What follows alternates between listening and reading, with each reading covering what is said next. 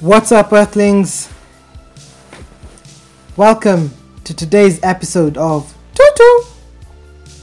You know what's weird?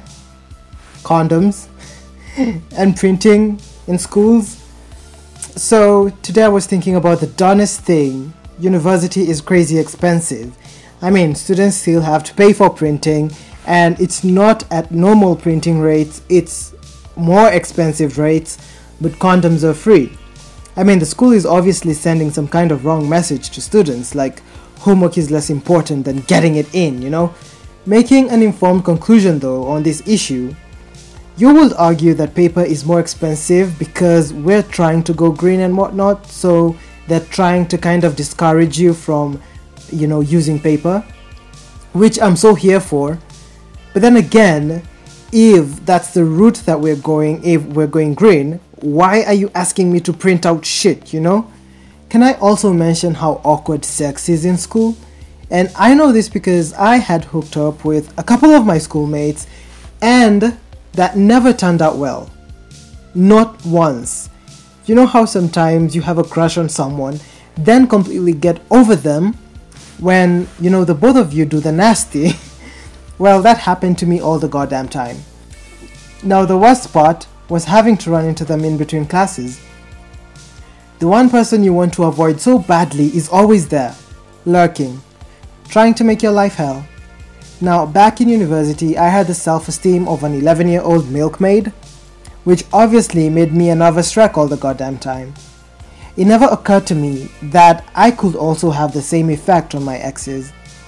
I always thought I was the one getting the raw deal of the relationship and thought that I was the one who always had to run away and hide, and change routes to class, and find a different section to sit at in the library. It never made sense to me that, they also would be going through the same emotional torture that I was going through. The torture of having to see someone who you saw naked once and did some probing activity with their bodies, and, now you hate them and don't want to see them ever again. Oh my god, I hated that time so freaking much. I literally was such a fucking pushover, it hurt.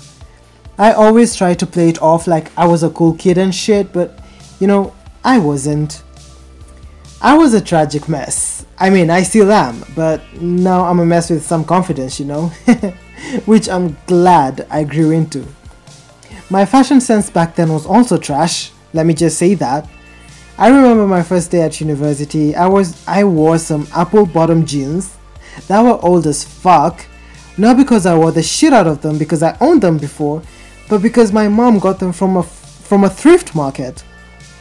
And for my shirt, I had this polyester white mess that was see-through, first of all, so during daytime, you could see whatever I had worn, on the inside under the shirt, or if I didn't wear anything under the shirt, you would see my body, and I was freaking thin. I just had like a skeleton torso, so yeah, that was a mess on its own. And mind you, I wore this shirt during orientation and still wore it again during my first day of school. So wow, I just hate thinking back on who I was as a person that semester.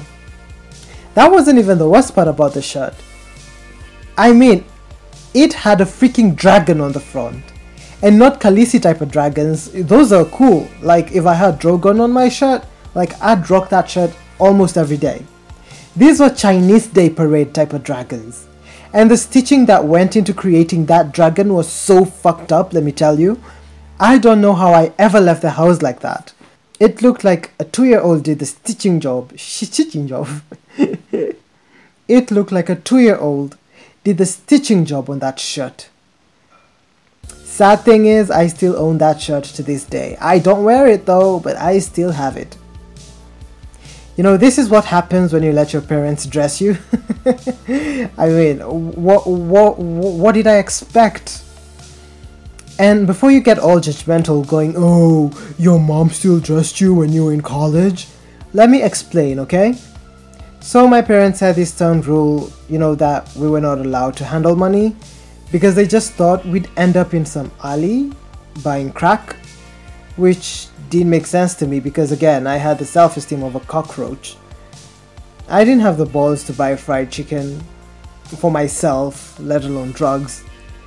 But anyway, my parents liked keeping us away from money. And this gave them ultimate power. Like, they were fucking dictators growing up. If you wanted something, it was completely up to their tastes and liking. I remember in my final year of primary school, every cool kid had an iPod, okay? So I asked my mom to get me an iPod for my birthday, right? Guess what the woman got me? A freaking Discman. Because iPods were apparently going to make me make bad decisions in life and bad choices altogether. Like, there was this rule against making me one of the cool kids because that was the ultimate fear of probably every parent back then. Sometimes I feel like they put me and my brothers through all this shit just for laughs, Like, why get him an iPod and make him part of the cool clique of kids when we could, get him a raggedy ass Discman that will never fit into his pockets and make him even more of a social pariah. If you have black parents, I'm sure you can relate to this one way or another.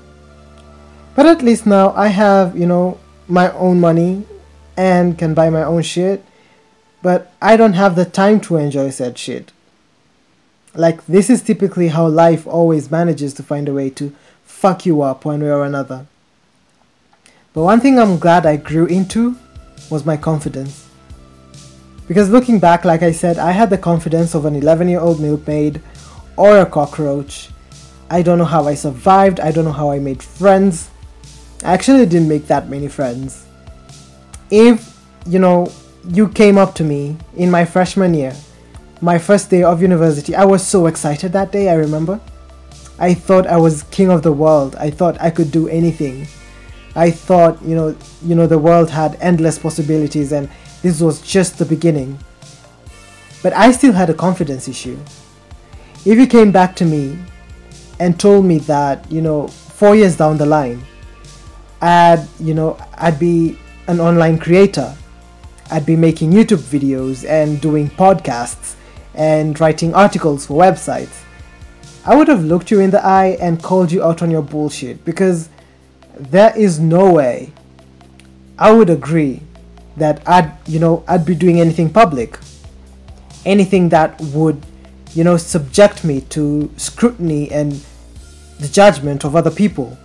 That was just not in the books for me. Actually, I kind of think it was. Because during high school, I was in drama club. So here's what happened. The reason I joined drama club in high school was because I wanted to get rid of my anxiety.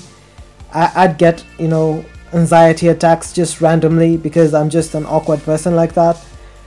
So I joined drama club to try and beat this thing. So I did, what did we call it? I forget the name we called it, but it was a poetry section. So when we went for first competition, we lost. Okay? So after losing, this kind of put me in a really bad position. Because we came in second, but they were only taking the best, okay? So it wasn't technically losing, we came in second. There was a third, a fourth, and a fifth, but we came in second. And that just took a blow to my self-esteem. And I was like, maybe, you know what, I'm really not meant for the arts. I'm not really meant to be a performer. So, and before I joined drama club, I always wanted to be an actor. Here's the thing, I wanted to be an actor in high school. And I realized, maybe it's kind of impossible because of my crippling fear of people. And so I tried to change, who I was, and therefore joined drama club. And when we freaking lost to another school, it just affected me really badly, and I quit the club immediately and never went back. Until, after high school, when I was like, you know what, maybe I need to sort out my issues. But I still want to be a creator. I still want to be a performer, kind of. I still want to be in the creative industry. But maybe I wasn't going to cut it as an actor. So I decided to go into, writing. And I decided instead of being in front of the camera, I'd be behind the camera. I'd start directing and producing and writing. And, I wrote a couple of stories and a couple of, pilot episodes for scripts, which I think were really cool. And I thought I found my passion. So if you came to me in university, my first day of university, and told me I'd be a YouTuber in 2015, 2016, I would laugh at you. Because there is no way I'd see myself, just exposing myself like this. So yeah, that's basically it. I think I strayed from the topic. It was supposed to be sex and university or sex in school, and I just went into other things about my personality. But yeah, that's what happens when you just mumble on a podcast.